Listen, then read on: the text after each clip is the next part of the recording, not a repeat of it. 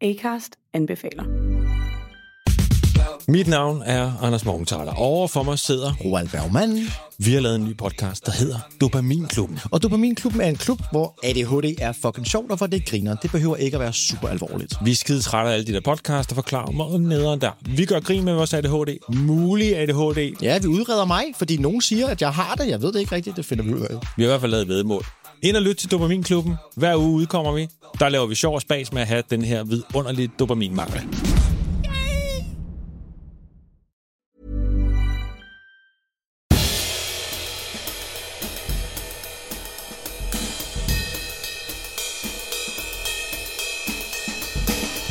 Ladies and gentlemen, welcome to episode 72 of Histories of the Unexpected, the show in which we demonstrate that absolutely everything has its own history, like chairs, headlands, or clouds, or pile, mile, trial, pun, the bun, and the hun. Do you know what? I'm totally bored with rhyming now. I think we need to stop and think about something new, okay? Something more thematic, like the tangerine, the orange, and the satsuma, red, white, and blue, Nice. hot, cold, and warm.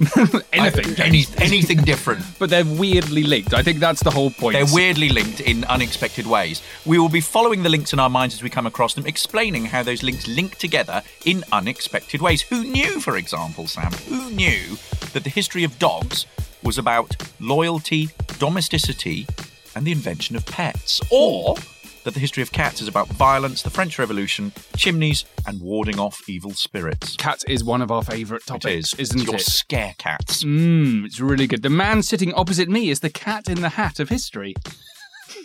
Which gives you a clue about what we're doing today. It's Professor Extraordinaire of Early Modern British History at Plymouth University. It's James Daybell. Thank you, Sam, and hello. And the man sitting opposite me is the behatted hero of history. It is the wonderful, the truly wonderful, the famous historical adventurer, Dr. Sam Willis. Hello, everyone. Now, we take it in turns to come up with ideas, and this one, I can't remember who came up with this one, actually, but we're going to do the history of hats. Yeah, I think it was a joint thing, collaboration. The history of hats. Right, top of your head. You're a hat man, aren't you? You normally love your hat. I love hats. Little tweedy hat with a little Devon badge on the back. I've got of a it. kind of a new Devon Army badge on the back. Yes. And I now have a variety of hats, but I used to collect hats. I don't really. I've never collected anything before apart from hats, and I suppose between the ages of about 16 and 23. I had a hat collection. I even had them on kind of pegs on my wall. Ooh. Yeah, I'm very fond of them. Are they nice hats? They were varied, and I didn't wear them as well. They weren't. They weren't kind of historical hats, and they weren't kind of costume hats. They were definitely hats that I wore regularly. But there was a variety of them, and it was. I always had a hat on. Basically, I got a hat for Christmas. Did you? What sort? A North Face beanie, black. That's what I like because it keeps my head warm. But I have had hats. Tend to be baseball caps. I lost one of my favourite hats. Sun hats. Oh, what was that? Kind of like a Peaky Blinder cap. Oh, nice. Yeah. Ooh, It was nice. really expensive and very cool. Ooh, Left it very somewhere. good. Yeah. Very good. Like Madonna's ex-husband. Guy Ritchie. Guy Ritchie. Yeah, a bit like one of those. Very cool. So I'm a hat man. You are to a certain extent. I still have a variety of hats. Now, if we think about the history of hats, from my perspective, there is, first up, I think, the variety of choice that I have. So I've got a kind of sort of, it's like a trilby, isn't it? It's a sort of tweed trilby. Not quite a fedora. No, It's a sort of but tweed kind trilby. of, yeah. And I've got a number of baseball caps, and I've got a number of sun hats, and I've got a number of beanies. And I've also, because I wear hats all the time, particularly to the pub, there are pubs all over Devon which have my hats, which I've left behind, which is really annoying. But the variety of hats is a kind of a modern thing, isn't it? So there never used to be such a variety of hats. Everyone wore hats; they were much more common, but there was far you'd have a certain less choice, wasn't there? Yeah. But you have hair for hats. What does that mean? You have shortish hair that sort of stays in place, whereas I have this sort of Hugh Grant sort of floppy bangs, and if I put a hat on, I get hat hair. Oh, okay. Which puts me off wearing hats. That's interesting. Whereas I think a shorter hat. You and Dan Snow have sort of hattable hair, a sort of shorter hair that can wear can wear a hat. It's the kind of hat. It's why you're so televisual, because you have a haircut that sort of stays. Whereas if the wind blows, my hair's all okay. Maybe that means you should wear all it over the place. Anyway, so there are all sorts of wonderful hats in history, and Yes. I think we want to talk about the different Some ways of you them. can think about it. Yes. I just started to make a little list of historical hats because I was interested in them, and through a bit of Googling, I came up with 10-gallon. Oh, a cowboy hat. Yeah, but it's got nothing to do with the amount of gallons of liquid you could keep in your hat. It's to do with decoration. It's to do with it's linked to the Spanish word for decoration and tassels. So it was a hat from Spanish origin. Fedora, flat cap, peak cap, baseball cap, bonnets, boaters, stovepipes, top hats. There's an extraordinary amount of variety, isn't there? Helmets to hard hats, nightcaps, bonnets, boaters, top hats, fezzes, schoolboys' hats, ladies at ascot, hats of office, crowns, mitres, papal hats, crowns. Oh, yes. Purposes of hat, protection, keeping the sun off, to look smart, fashion. Yeah. Keeping things under your hat. I'm really interested in this. And if I had some more time... and Marmalade sandwiches. Well, that's a pretty obviously... Lincoln apparently kept important letters. You know, he was very well known, Abraham Lincoln, for having those big stovepipe hats. He used to keep important letters under his hat. I'm not sure if that's untrue, but I hope it's not untrue. No. I'd like to think, because Lincoln's... I'm rather fond of Lincoln. I thought he was excellent. And what's also noticeable is famous historical figures, particularly like Lincoln, are associated with particular kinds of hats. Aha. If you think about, Nelson and his hat, Napoleon. Nelson had an eye shade attached to his hat. Did he? Yeah. Did he now? Which was, he was blinded. Yeah. One of his eyes was damaged, and he had a special eye patch. It was it wasn't even a patch. It was like a green shade that he could flip down from his hat.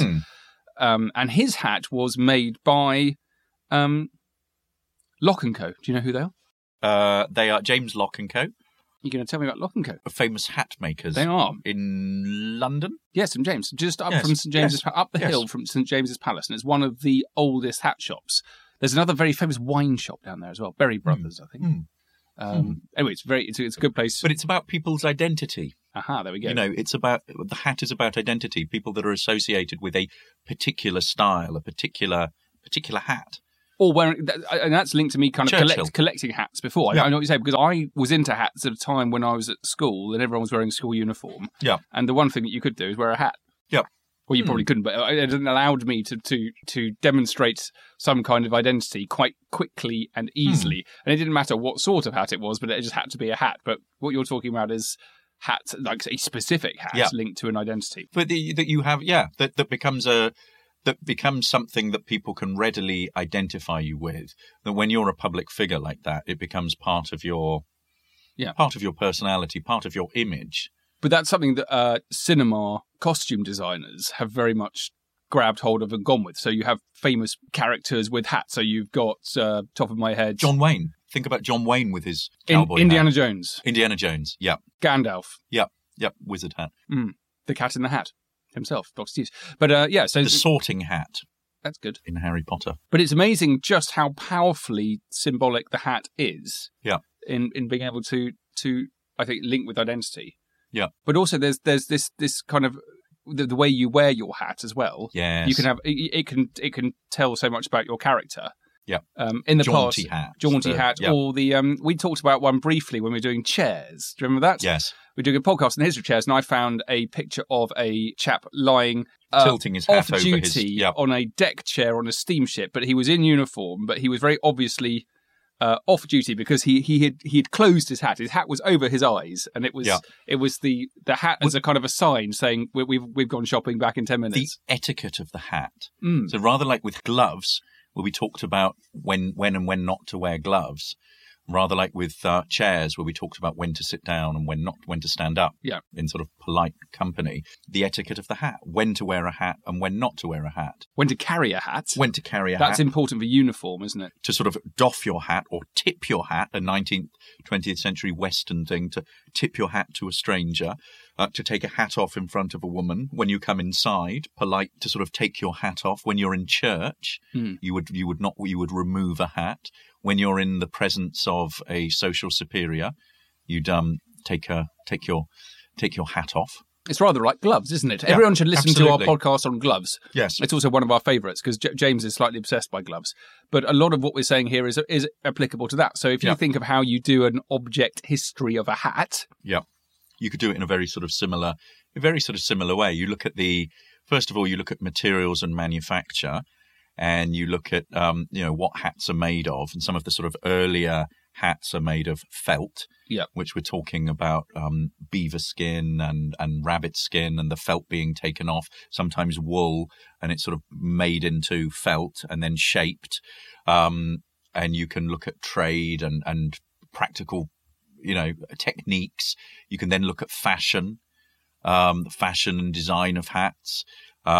You can then think about how much things cost. You can then think about social hierarchies of hats. Some very good stuff, I think, by hats are particularly good for that, aren't they? Because you have the crown, but you have the bishop's mitre. Yes. There are all sorts of extraordinary hats. There's a really good article by Maria Hayward, I think, on hats at the court of Henry VIII, which looks at a whole range of hats that survive of various sort of designs and types that would be worn by sort of young boys through to courtiers. They're all graded socially. Henry VIII was obsessed with headgear, really, as well. Yeah, it's interesting about the age. I've not considered that. I've thought of you have a young hats boy's for different activities, but the young boys' caps. Yeah, schoolboys' caps that would denote something that's quite functional and formal, rather than something that is sort of more elaborate and elegant that's befitting somebody that's older. I might be wrong here, but I'm imagining schools in the 30s and 40s.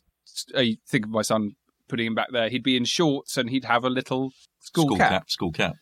When did that go? And certain schools will still have that as part of the school uniform. The school our kids go to have a really hideous cap that you can buy in the summer that looks like one of those caps that you'd imagine the French Foreign Legion. Those caps where they have the sort of the flaps down the very distinctive. That's a very distinctive military hat, isn't it? But imagine a 4-year-old and 5-year-old wearing a hat like that. My two just refused to wear it, but it is standard. We had to buy it because it was sort of standard school uniform. But hat etiquette, doffing your hat to a social superior, and the kinds of hats that you'd wear across the world, men's and women's hats. Let's think briefly. If you wanted to get into writing about the history of hats, how you'd actually do it. So what I want to do is just kind of explode this subject a little bit. So we've talked about etiquette. We've talked about all the different types of hats. Yep. We've talked about the manufacture of hats. So you might sort of select a hat type. You might then select a period, a specific location within that period, a gender of the hat wearer. I mean, one of the best things would be to go to a big hat collection. And did you know Exeter has one of the largest hat collections in the country? I had no idea. Yeah, at the local museum. There's a brilliant sort of hat collection. It's got dozens and dozens of hats. Rougemont House collection of hats, or the Victoria and Albert Museum in London. If you go onto their website and have a look at their historical hat collections, and there are some amazing collections of hats. Have a look at this hat that I've got here. This is a 17th century felt hat. Oh, it's a cracker. That's a Guy Fawkes hat, if ever I've seen one. Yeah. It's that's what that says to me, or a Witchfinder General's hat. It's a witch's hat. Oh, is it? It's a sort of it's a sort of felt hat that sort of becomes a witch's hat. I had one of the curators of fashion there. I heard her give a brilliant talk about the techniques behind felt hats and the way in which hats change gender. So what she talked basically about was this hat that looks like a sort of Puritan, Witchfinder General's sort of felt hat. There's something of the top hat about it, but it's got a broader brim. Yeah. So what would happen is you would have this the procedure in the 17th century is that you would make the felt from fur, either beaver or rabbit, which you removed from the pelt, and you felted it into a cone-shaped hood, which is what we have there, and then you give it to a hatter, and then the hatter basically takes that hood and shapes it over a wooden block into the desired shape, and then puts a brim or crown on them, and the hats were then dyed, and This was a hat that would have been worn by, all sorts of people, men and women, a very, very common form of hat. But by the sort of, by the sort of mid-17th century, particularly in America, it is becoming associated with witches.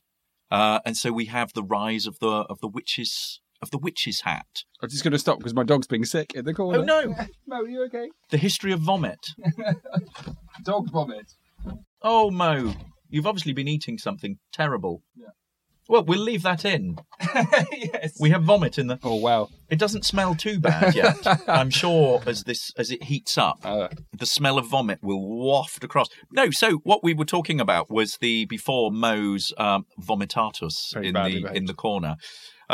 Was basically the way in which a felt hat might be produced, the way in which it was worn by everyone. It started off as a hat that was associated with men, as well as women, and then changes gender and becomes associated with witches. A gender-changing hat. A gender-changing hat. Isn't that extraordinary? That is extraordinary. Do you ever listen to The Moral Maze? Did you ever listen to The Moral Maze? Yes, I have once or twice. Had David Starkey on it. One of David Starkey's most poisonous put-downs. Brilliant historian, but he knows that he has a sharp tongue. Put down a female person who was basically being interrogated by the people in the maze as a woman. He asked her, "Do you wear hats?" And she said, "No, why'd you ask?" "Oh, you just look like a woman who wore hats." So it was a kind of way of whistling. There's obviously something associated with, but it's like a sort of, it's the kind of woman who, when she goes out and goes to church and would always dress up in a particular way and, not just ascot and weddings, but would sort of, the hat has become associated rather like hyacinth bouquet and keeping up appearances. Hey, I'm Ryan Reynolds. At Mint Mobile, we like to do the opposite of what Big Wireless does. They charge you a lot, we charge you a little. So naturally, when they announced they'd be raising their prices due to inflation, we decided to deflate our prices due to not hating you. That's right. We're cutting the price of Mint Unlimited from $30 a month to just $15 a month. Give it a try at mintmobile.com/switch. $45 up front for 3 months plus taxes and fees. Promo rate for new customers for limited time. Unlimited more than 40 gigabytes per month. Slows full terms at mintmobile.com. There's never been a faster or easier way to start your weight loss journey than with PlushCare. PlushCare accepts most insurance plans and gives you online access to board-certified physicians who can prescribe FDA-approved weight loss medications like Wegovy and Zepbound for those who qualify. Take charge of your health and speak with a board-certified physician about a weight loss plan that's right for you. Get started today at plushcare.com/weight loss. That's plushcare.com/weight loss. plushcare.com/weight loss. Acast anbefaler. Mit navn er Anders Morgenthaler. Overfor mig sidder Roald Bergmann.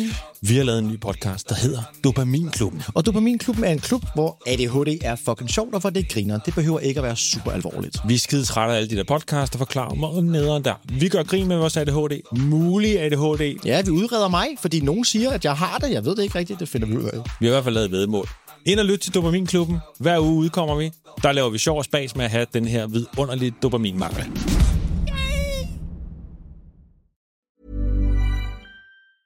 Yeah. Well, I'm proud of wearing hats. I think one of the most interesting hats that I've seen recently is the hats in The Handmaid's Tale.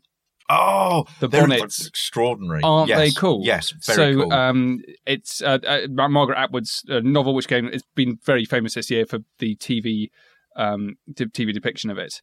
And the handmaids in the TV show, and also described in the book, they have these extraordinary bonnets which are put in place to control the women.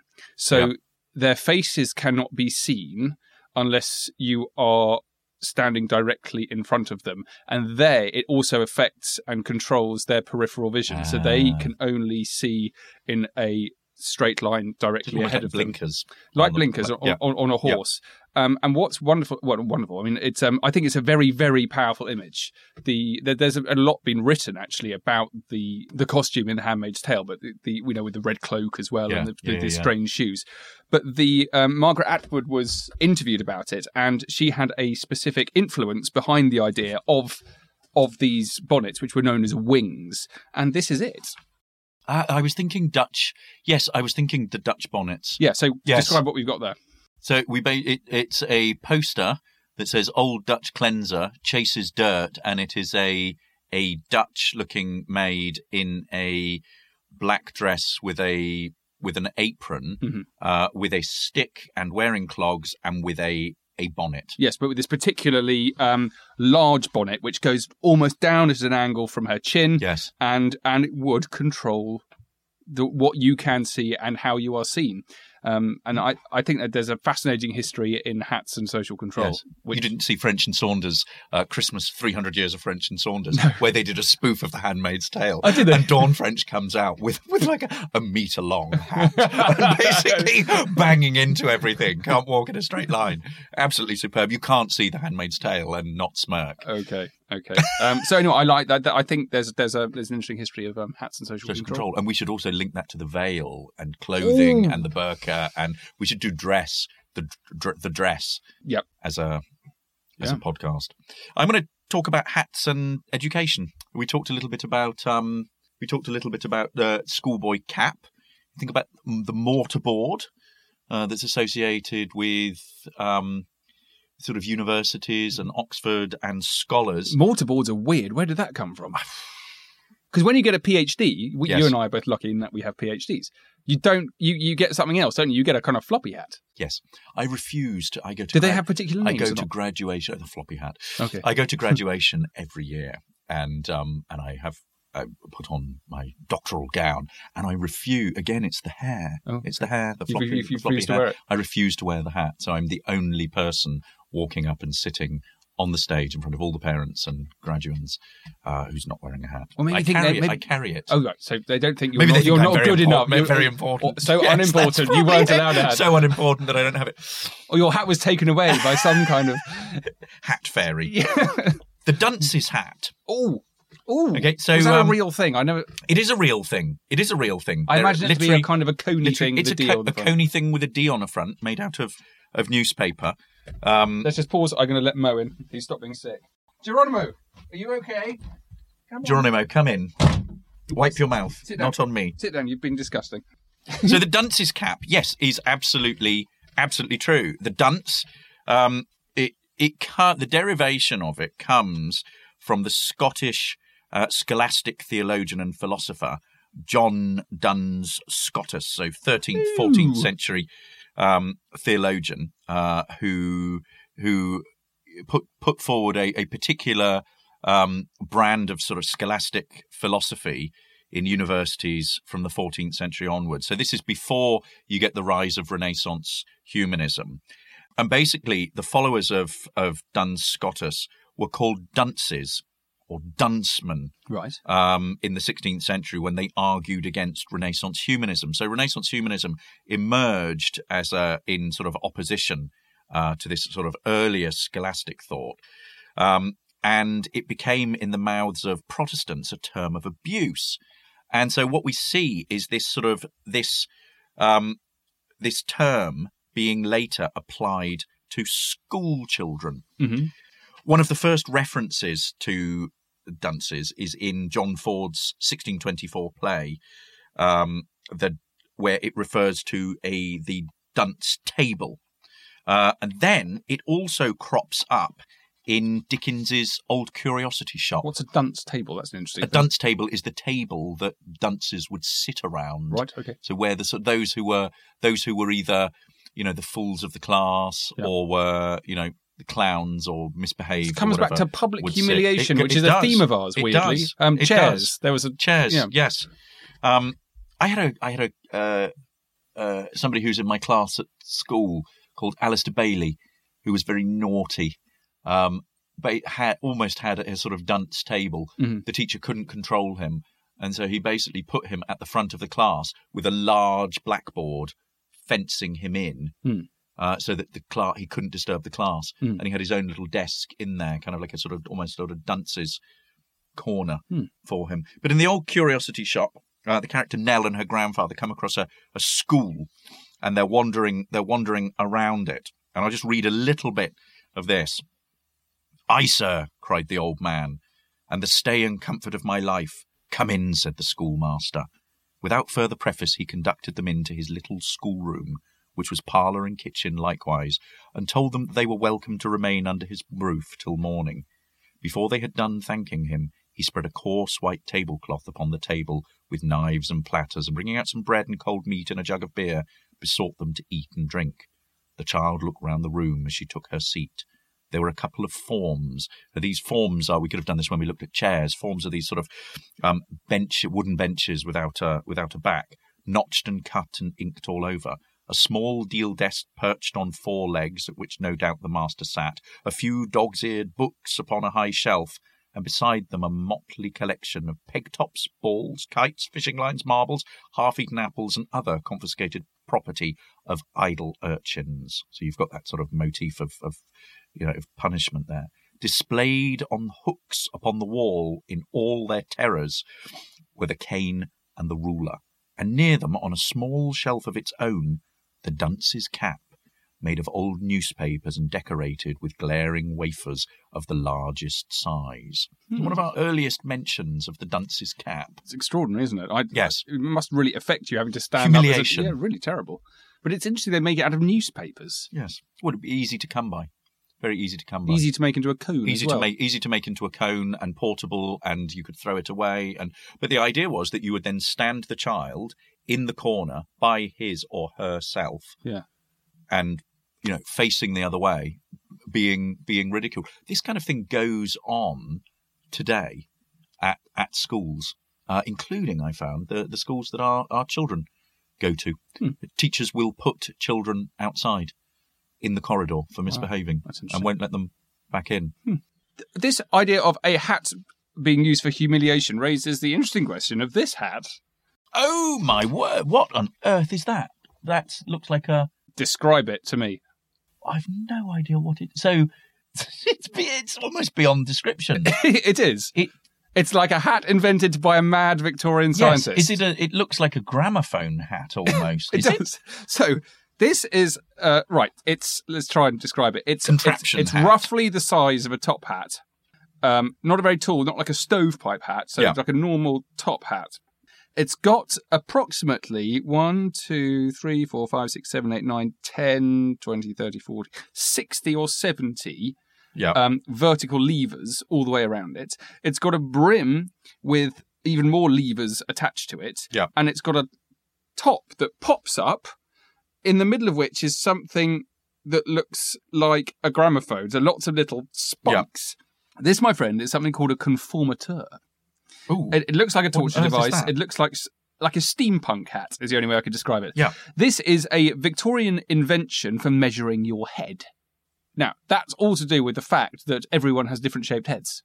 Yes. Dramatically different shaped heads. So if you look vertically down on your head, it might be like a monkey nut shape. Like a figure of 8, or it might be kind of big at the front and small at the back. So everyone's head's different shape. And at this period where everyone else was trying to harness machine manufacture, hatters went the other way because they wanted to custom build you the perfect hat. And you can't do that if you're making hats off blocks and you're making, tens of thousands of hats at the time. So this is like a really interesting period in the Industrial Revolution when they were trying to come up with a machine. They tried to harness modern technology to enable them to make you a more personalised hat.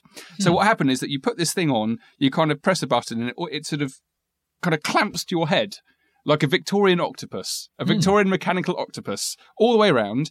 And then when it settles into position, it perforates a piece of paper. And how extraordinary. It is extraordinary. So then you take out the piece of paper from the top, and it gives you an exact measurement and drawing of the shape and the measurements of your head. And then you would make a hat out. That enables you to make a personalised hat which is guaranteed to fit your head. Have you ever had a hat made? No, I'd love to have a hat made properly. Yeah, I don't know what sort I'd have. I'd probably have a fancy version of my knackered trilby thing. Yeah. Famous hats. We've talked about famous hats. They survive. That's outstanding. That is supposed to be Oliver Cromwell's hat. That's like the that survives. That's like the 17th century, what I call the Guy Fawkes hat. Yes, but it's got an enormous brim. Yes, it looks like a sort of Puritan. It looks like a black dustbin lid with a kind of vertical bit for your head to go in. Does Nelson's hat survive? Have we got all the sort of paraphernalia of Nelson?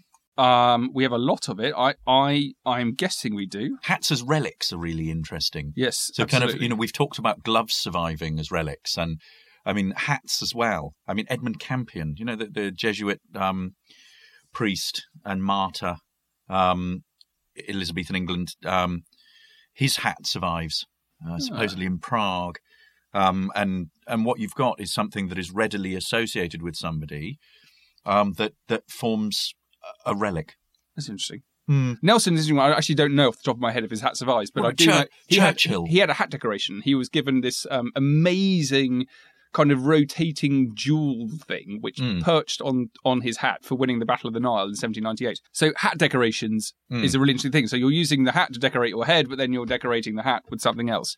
Some of it was unique. You get feathers. You get all sorts of things. I always think a feather in a cap looks rather good. Abraham Lincoln's top hat survives at the National Museum of America. That's amazing. There we are. And what about hat decorations? I'd like to know about hat decorations. Oh, that's so cool! Isn't it good? Yeah, that is Abraham Tell you what, Lincoln's top when I hat. got given that talk by Susan North at the V&A about that witch's hat, it was incredible having that. It was absolutely incredible, sort of seeing the hat in front of you. Yeah. I'm used to looking at documents. I'm also used to looking at objects, but I just found it one of the most extraordinary things that I'd looked at. I also went the same day or the same trip. I went to the Museum of London and was given a brilliant workshop on gloves by Timothy Long, brilliant curator of fashion there. Mm-hmm. And he had just come back from Leiden, where he'd been on a course to basically date historical fabrics. Right. And he reckoned that he basically had the scientific methodology to date things between 3 to 5 years. Wow. Accuracy. So you could go back and that's extraordinary, and analyze that. And he was working on some 16th century Elizabethan play costumes. Mm-hmm. And he had these sort of remarkable hats from the Elizabethan stage there. Mm-hmm. That they were researching on. I haven't been in touch to sort of see what happened, but I should definitely get back in touch and find out what he found. I love that. And I'm just looking at the blurb here about Lincoln's hat. This is really interesting. This raises something else about why you might choose to wear a hat. At 6'4" tall, Lincoln towered over most of his contemporaries anyway. But he chose to stand out even more by wearing a particularly tall top hat. Brilliant.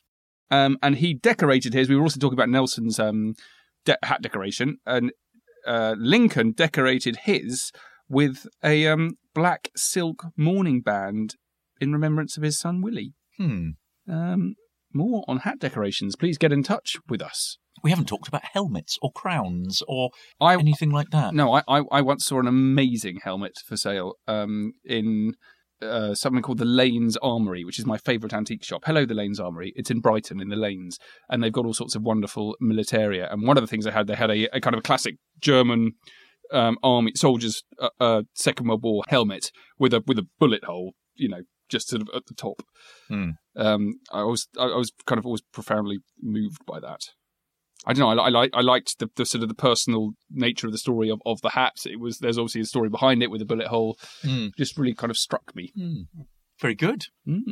Well, get in touch, please, with your wonderful hat tales and hat histories. Any of you hat makers, get in touch as well. Yeah, we'd like to learn much more about making of hats. Yes, and who wore them? How? What? If they've got stories of people taking off hats in strange situations or behaving weirdly around hats, we'd love to hear them. And if you like what you hear, please leave us a review on iTunes, subscribe to the podcast, and tell all your friends. We're on Twitter. You can follow me at Dr. Sam Willis, and you can follow me at James Daybell, and you can follow Histories of the Unexpected on at Unexpected Pod. We are truly proud to be part of the excellent History Hit Network, home of Dan Snow's History Hit and other great shows. And if you like what you hear, well, you can find out more about what we've got coming up, all sorts of things like that, notes, video clips, and just more material, basically, at historyhit.com/unexpected. Bye. Bye.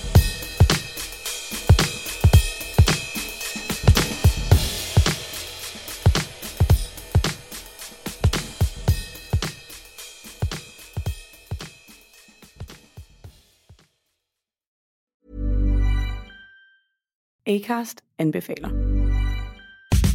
Mit navn er Anders Morgenthaler. Over for mig sidder Roald Bergmann. Vi har lavet en ny podcast, der hedder Dopaminklubben. Og Dopaminklubben er en klub, hvor ADHD er fucking sjovt, og hvor det griner. Det behøver ikke at være super alvorligt. Vi er skide trætte af alle de der podcasts, der forklarer mig nederen der. Vi gør grin med vores ADHD. Mulig ADHD. Ja, vi udreder mig, fordi nogen siger, at jeg har det. Jeg ved det ikke rigtigt, det finder vi ud af. Vi har i hvert fald lavet væddemål. Ind og lyt til Dopaminklubben. Hver uge udkommer vi. Der laver vi sjov og spas med at have den her vidunderlige dopaminmangel.